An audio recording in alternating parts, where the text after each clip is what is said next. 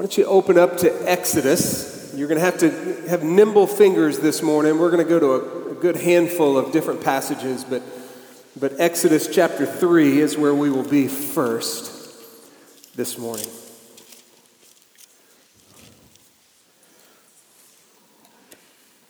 Yeah, just add one more to what Mike said about our men's muster. Already this morning I had one guy say, "Hey man, I'm so bummed I missed last night."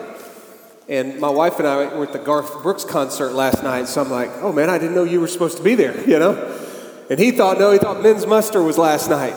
And then I had another guy came in and he said, "Oh man, hey, I'll see you tonight." I said, "Uh-oh, where am I supposed to be tonight?" He goes, "The muster." I'm like, "No, that's this Saturday." So one buddy, he didn't miss it, and the other buddy, it's not tonight. Don't show up tonight. It's this Saturday, 5:30 to 8 o'clock. Another thing I'm excited about, I invited 3 of my unchurched neighbors, and one of them has signed up to be there, which I'm excited about, and do hope that he comes. I was at Dallas Seminary from 1995 to 2000, and during those 5 years, you have to go to chapel. And so almost every day that I was on campus, I also went to chapel and so heard, I don't know how many chapel messages, a whole bunch of them. And if I thought hard about it, I could probably remember a handful of them.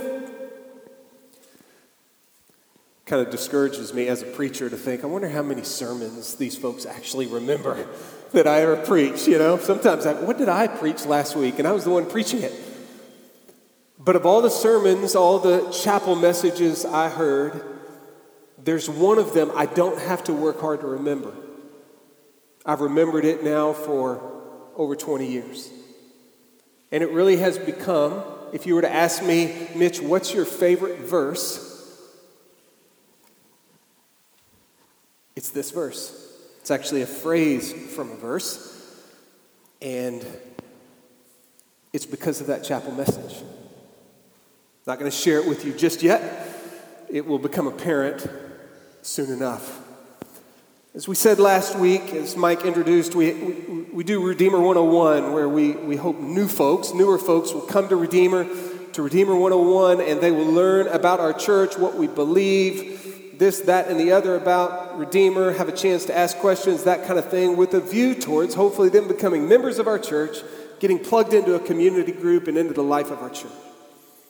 And then we hope to offer a class called 102, where those who are called Redeemer home, where they would come and learn about service opportunities, learn about their spiritual gifts and how God has shaped them, and they would be encouraged, if they weren't already, to jump into service opportunities here at Redeemer. And then 103, where we would come and learn about how to live on mission with Jesus. And so we're taking these few weeks to do 102 and 103 with the big group here from the pulpit.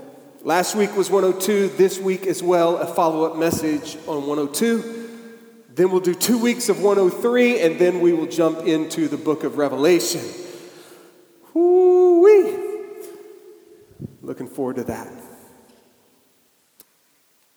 So last week we said that God wants us to know and use our spiritual gifts for the good of others. We looked at Romans chapter 12, verses 3 to 8. Know your gift and use it for the good of others. And so many of you do, and I say again, thank you. Encouraged you to go to redeemercommunity.life and click on the Redeemer 102 to do a spiritual gifts inventory. If you say, "You know what, I'd love to know my spiritual gift, but where do I start?" We have on there a spiritual gifts inventory. It's not perfect, but you can take it and it'll get you going on maybe understanding how God has gifted you. As well as a shape assessment where you not only look at your spiritual gifts, but also your heart for ministry, the abilities that God has given to you, your personality, and even experiences that you've had. And a good handful of you all went online and did that for us, and we appreciate it. We all want to be passionate about serving in the body of Christ, to encourage one another, to equip one another, to help one another joyfully follow Jesus. But the reality is, if you're anything like me and anything like the individuals we're going to look at this morning, sometimes fear and feelings of inadequacy can creep up in your heart and mind and dampen any zeal that we have to really serve the body of Christ and even the world. Fear creeps in. I know it does for me. And really they're summarized in the what ifs. What if I step out there to serve, to use my gifts for the good of others, whether it's inside the walls here of Redeemer Community Church or even as I reach out to neighbors and friends? What if I get rejected? What if I fail? I mean, I have in my head what I would love for to happen, and what if that doesn't happen? What if I jump into following Jesus and helping others do the same, and I embarrass myself?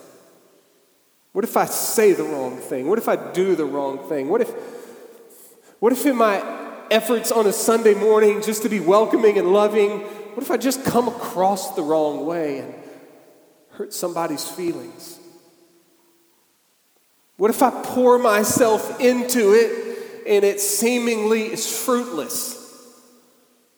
What if my dreams don't become a reality? What if my expectations aren't met? What if I pour my life into a person or some and it doesn't seem to go anywhere? What if I get hurt? What if this happened? What if that happened? What if? Fear. Or those feelings of inadequacy. Well, I'm not smart enough. I'm not strong enough. I'm not outgoing enough. I'm not this enough. I'm not that enough. I'm not. I don't have what it takes when it comes to the abilities, the stuff that it seemingly takes to be a blessing to other folks. I can't do it. I don't have the stuff. I'm not enough. Or I haven't. I'm not maybe speaks to our abilities. I haven't maybe speaks to our experiences. Yeah, I'd love to serve the body of Christ. I'd love to be a blessing to my neighbors. I'd love to be a light of the gospel in my neighborhood or in my workplace. I'd love to jump into ministry here at Redeemer and begin to use my spiritual gifts for the good of others. But you know what? I haven't been to seminary. I haven't been walking with Jesus for 20 years. I haven't really ever served in that particular way before.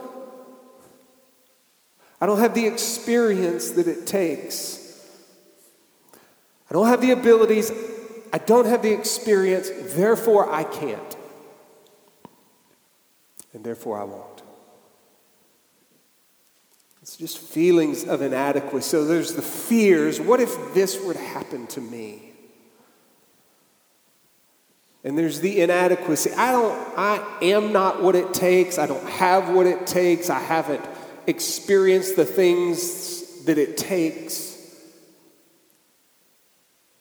in order to serve Jesus and his people.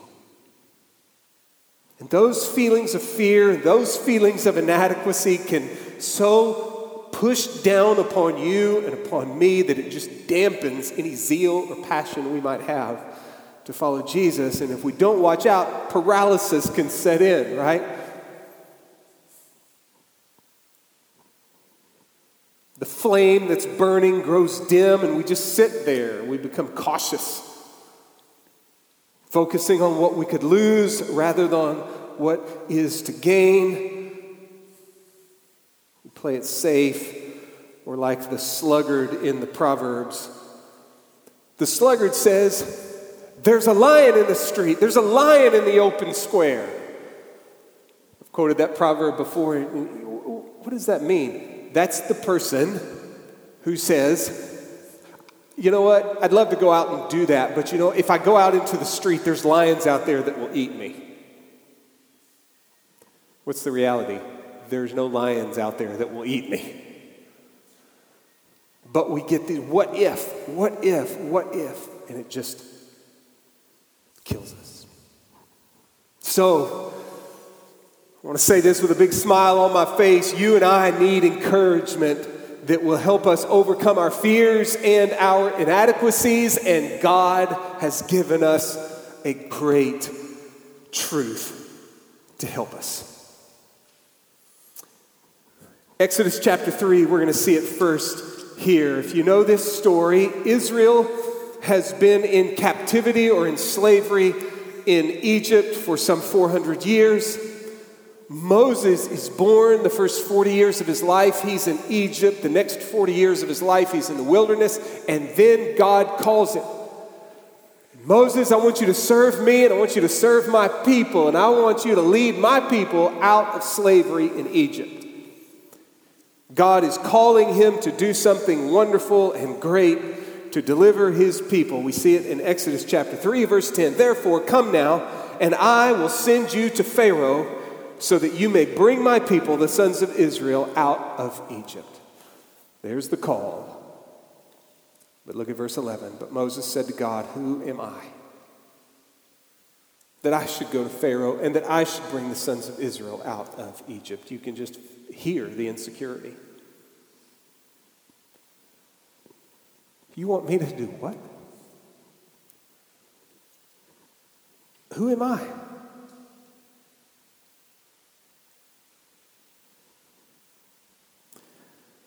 And here's the first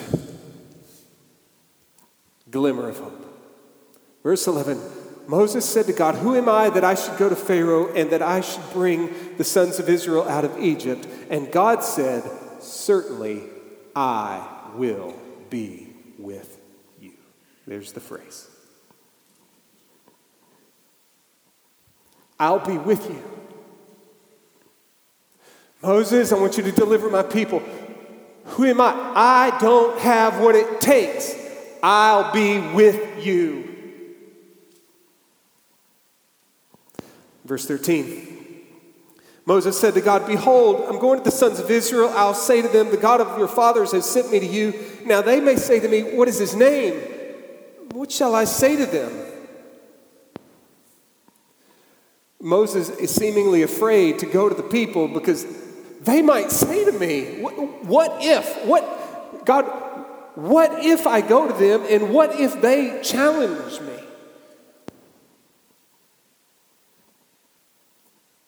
What if? Look at chapter 4, verse 1. Moses said, what if they will not believe me or listen to what I say? For they may say, the Lord has not appeared to you. There's the fear of rejection, right? What if I go to your people, and what if they say no?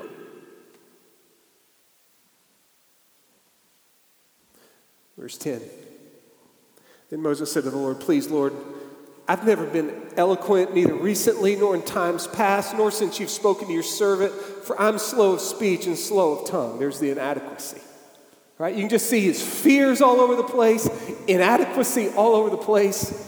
What if this happens to me? Who am I? Lord, I've never had the stuff for what you're asking me to do. Verse 11, the Lord said to him, who has made man's mouth?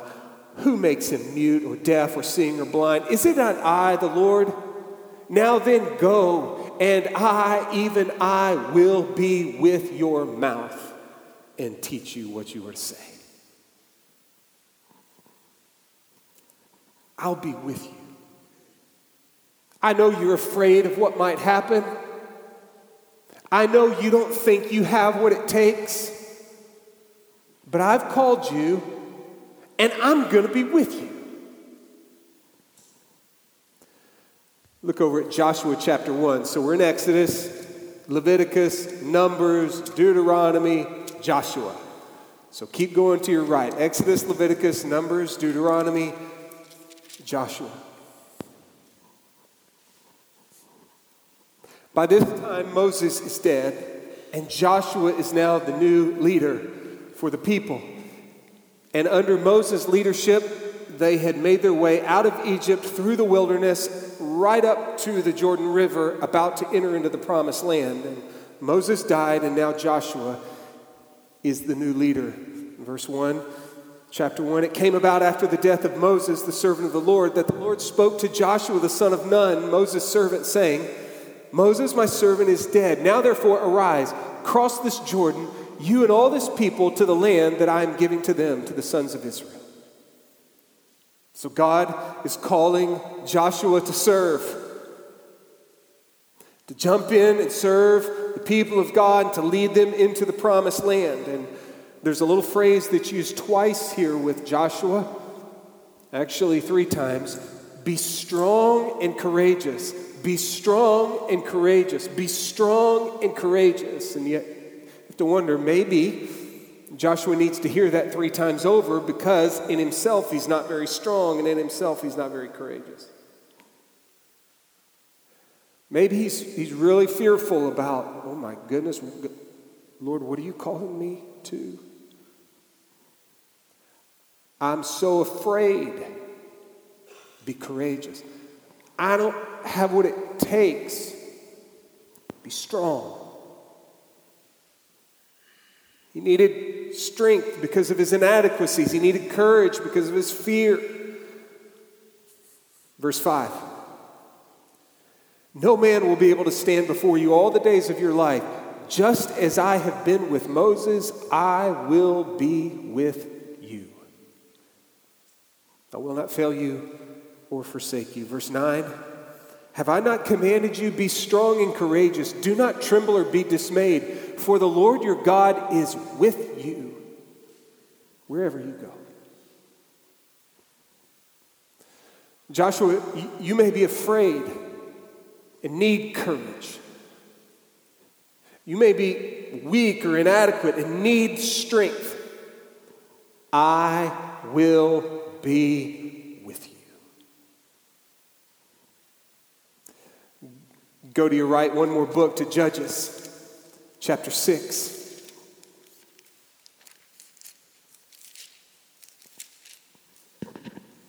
If you know the book of Judges, Israel has entered into the land under Joshua's leadership, and yet Joshua died, and that generation of leaders died, and Israel began to turn away from the Lord into sin and rebellion against him. And as a result of their sin against the Lord, just as he had promised back in Leviticus and in Deuteronomy, foreign nations would come in and make life very, very difficult for the Israelites. And eventually they would cry out to God, and God would hear their prayer and bring a judge, which not a judge like we would think, a political military leader who would bring deliverance to the people. So in chapter 6, we've got a handful of things to read here, but let's jump in.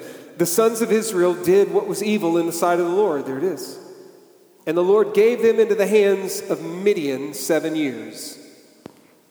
The power of Midian prevailed against Israel. Because of Midian, the sons of Israel made for themselves the dens which were in the mountains and the caves and the strongholds. So the Midianites came in, and Israel is so scared they're hiding in the mountains. For it was when Israel had sown that the Midianites would come up with the Amalekites and the sons of the east and go against them. So they would camp against them, destroy the produce of the earth as far as Gaza, leave no sustenance in Israel, as well as no sheep or oxen or donkey. For they would come up with their livestock and their tents. They would come in like locusts for number. Both they and their camels were innumerable. And they came into the land to devastate it. So Israel was brought very low because of Midian, and the sons of Israel cried to the Lord.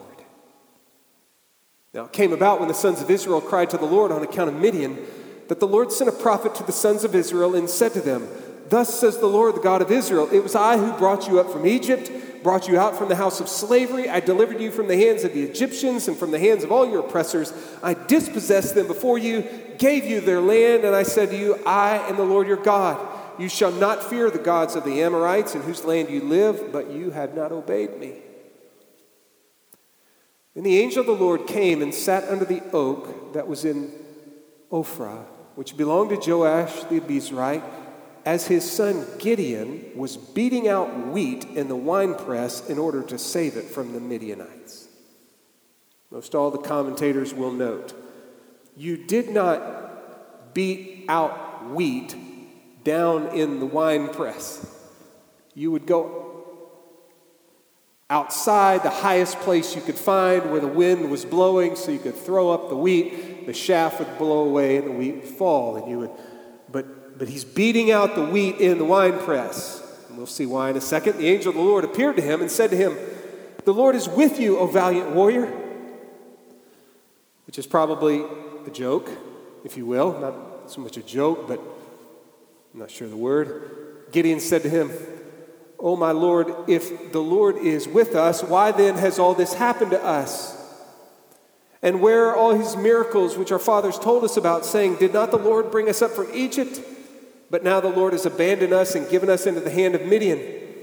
The Lord looked at him and said, "Go in this your strength and deliver Israel from the hand of Midian. Have I not sent you?" So here's God calling Gideon to be the one who will lead the victory over the Midianites. Verse 15, Gideon said to the Lord, "O Lord, how shall I deliver Israel? Behold, my family is the least in Manasseh. I'm the youngest in my father's house. Who am I? I don't have what it takes. I'm not the man you're looking for." Verse 16, but the Lord said to him, "Surely I will be with you, and you shall defeat Midian as one man. I will be with you." His fears,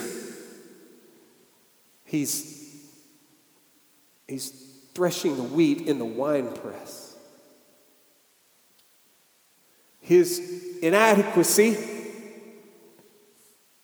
"O Lord, how shall I deliver Israel? My family's least in Manasseh. I'm the youngest in my father's house," is met with the promise of the presence of God. I will be with you. Now jump way over to Jeremiah. So keep turning till you come to the book of Psalms and keep on going. Psalms, Proverbs, Ecclesiastes, Song of Solomon, Isaiah, Jeremiah.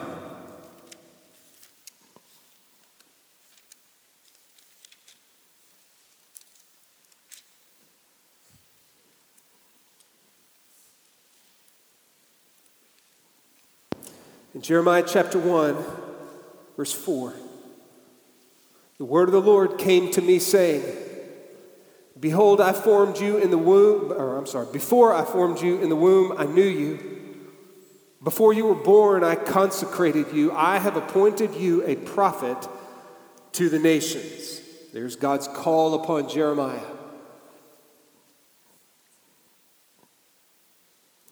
Verse 6. Then I said, "Alas, Lord God, behold, I do not know how to speak, because I am a youth." Who am I? I can't do this.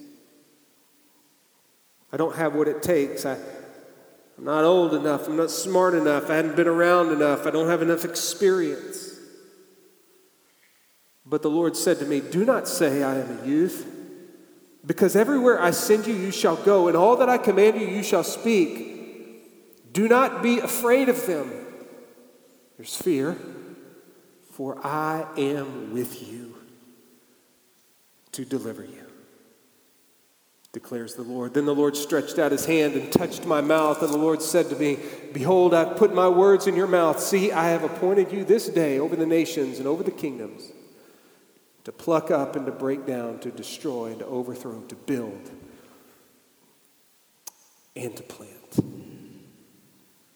Jeremiah's feelings of inadequacy and fear are met with God's promise to be with his servant.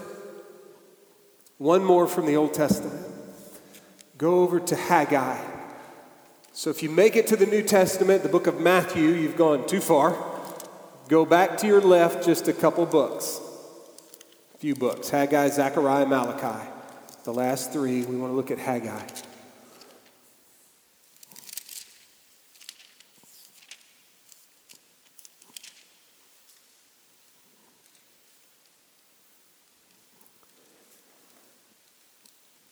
Israel had by this time been divided into the northern kingdom of Israel, the southern kingdom of Judah. By this time, the northern kingdom, because of their rebellion, had been taken away by the Assyrians into exile. The southern kingdom had been taken away by the Babylonians into exile. But, according to his promise, God had brought the southern kingdom back into the land to rebuild the temple there in Jerusalem.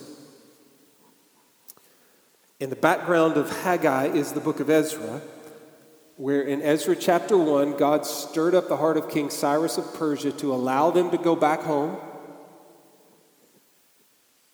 And in chapter 2 of Ezra, some 50,000 of them went home, back to the land, back to Jerusalem to rebuild the temple. And in chapter 3, they began to rebuild the temple.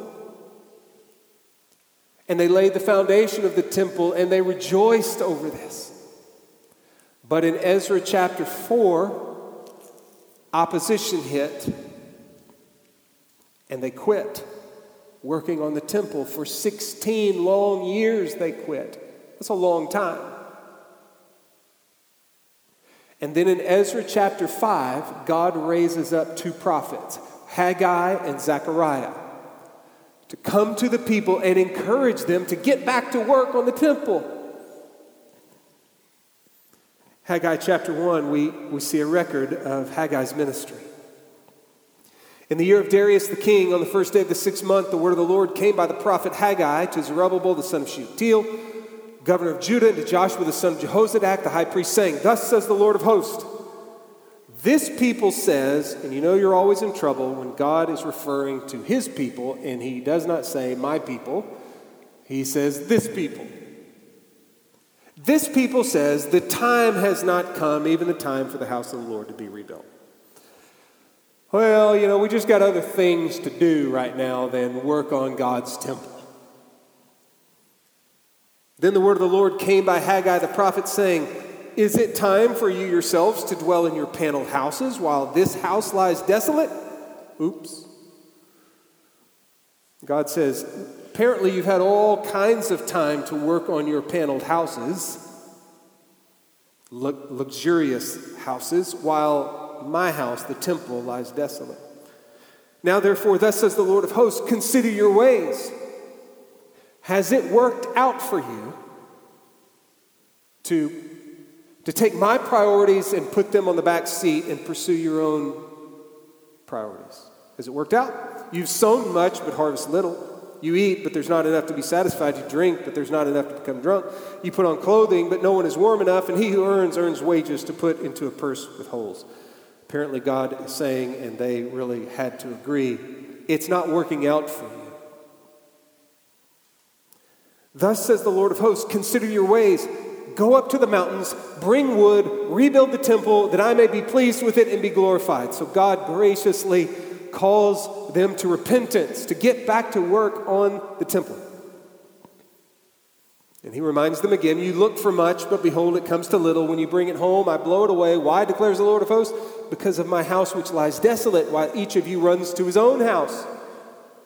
Therefore, because of you, the skies withheld its dew, the earth withheld its produce. I called for a drought on the land, on the mountains, on the grain, on the new wine, on the oil, on the ground, on what the ground produces, on men, on cattle, on all the labor of your hands. When Zerubbabel the son of Shealtiel and Joshua the son of Jehozadak, the high priest, with all the remnant of the people, obeyed the voice of the Lord their God and the words of Haggai the prophet, as the Lord their God had spoken to them, as God had sent him. So Haggai comes with the message of God, repent, get back to work, and they obeyed.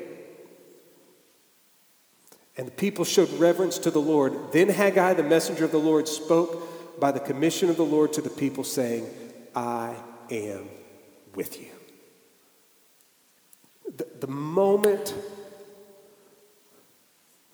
they turn to the Lord in repentance and a desire to obey, I'm with you. All of that is background to my favorite verse in the Bible. Look at Matthew chapter 28. So over into the New Testament now. Say, oh, that was all Old Testament stuff. What about us? Matthew 28. Jesus has died for sinners. He has been raised from the dead. And this is before he will ascend into heaven. This is, in Matthew's account, the final words of Jesus to his disciples. We call it the Great Commission. Verse 18, chapter 28, Jesus came up and spoke to them, saying, all authority has been given to me in heaven and on earth. Go therefore and make disciples of all nations, baptizing them in the name of the Father and the Son and the Holy Spirit, teaching them to observe all that I have commanded you. But Lord, what if, Lord, I don't have what it takes. I can't. I don't have the experience.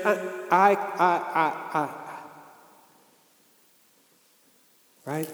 Just as God had called Moses, and he's like, I'm afraid and I don't have what it takes. Just like he called Joshua and said, you need to be strong and courageous, because he was fearful and didn't have any strength in and of himself. So he thought, just like Gideon is so afraid, he's working with the wheat in the wine press, and God calls him and he says, who am I? And just like God calls Jeremiah and he's like, Lord, I'm but a youth and I'm afraid. And even like the remnant that returned, to these disciples whom he is now sending out with a vision for now 2 millennia. I have accomplished my work. I am ascending into heaven, and here's what I want you to do. I've forgiven you of your sins. I've adopted you into my family. I've sealed you as mine forevermore. And I have put my spirit within you, and I have gifted you, and I am calling you to serve my people and the world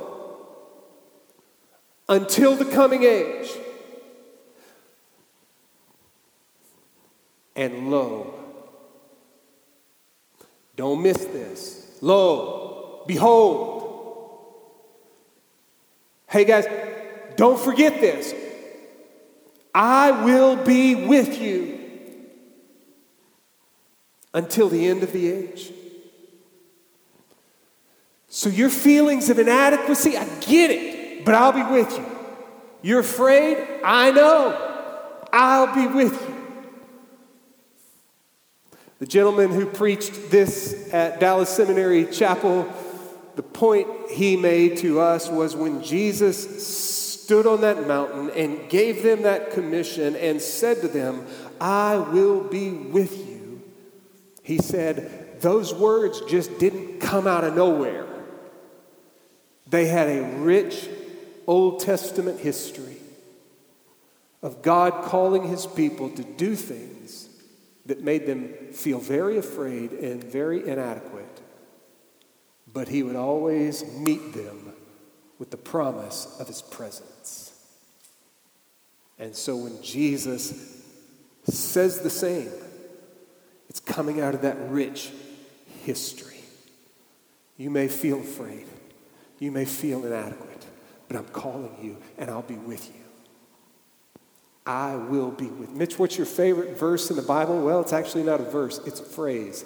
And it comes from Matthew chapter 28, verse 20, where Jesus promises to his people that he'll be with us every step of the way. So sometimes when I get afraid,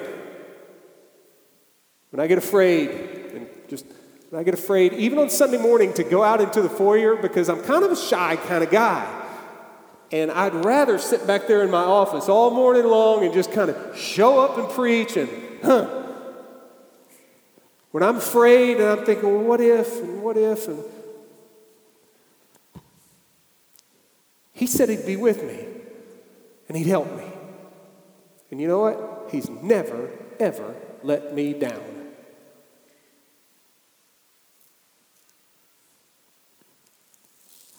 Ever. And sometimes I get afraid to come up here. Sometimes, you're not feeling it. What did I promise you, Mitch? That in this great commission, where I've called you and I've gifted you and I've pushed you out there and leave you alone, promised you that I'd be with you every step of the way.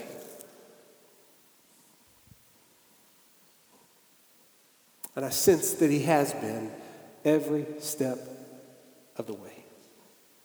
So brothers and sisters, last week was, hey, God wants to use you and me. He wants us to know our gifts and use them for the good of others. And on the broad whole, Jesus Christ has called us to live our lives for something great. And to do so, it produces in us fear and feelings of inadequacy. But Jesus said, I'll be with you until the very end of the age. So if God wills, let's remember that promise. In a phrase, it kind of says to you and me, no excuses, huh?